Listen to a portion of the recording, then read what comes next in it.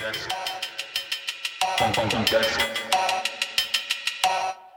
you said, Derek, there's breathless discussion. Do you think this is basically much ado about nothing?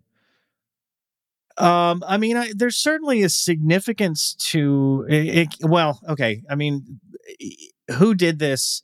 I don't know. It's unclear whether the Ukrainians have anything that could reach Moscow from Ukraine. I doubt it. That's a very long range device. I really doubt that the Ukrainians have anything that's capable of that. Now, there are Ukrainian partisan groups or, maybe Ukrainian operatives, who knows, that are clearly active in Russia. There's one group that keeps derailing trains in Bryansk Oblast, which is on the border. That's happened a couple of times just this week, Monday and Tuesday.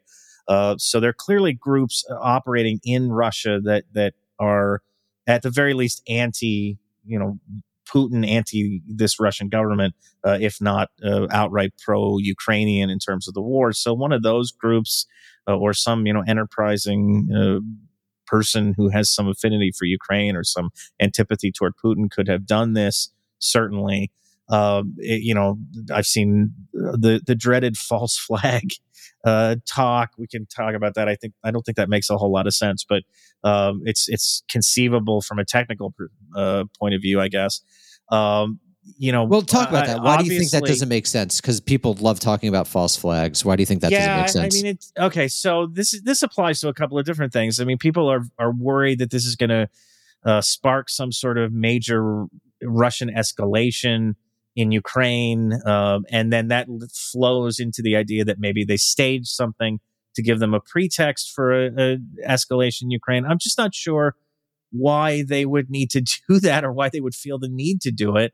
The horse is already out of the barn. They invaded. They're bombarding the country every day.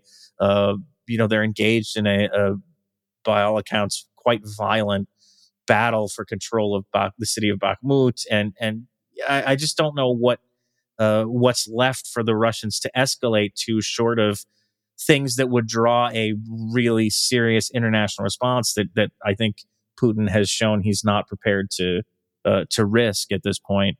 As far as the false flag thing is concerned, I just don't know why. I mean, they're already under sanction. They're already being, having their economy throttled by the West. I don't know what the point would be of manufacturing a pretext for additional action. They've already crossed that bridge and burned it behind them. You talk about if this is much ado about nothing. It's not that. I mean, it's the Kremlin. It's symbolically very significant. If the goal was to,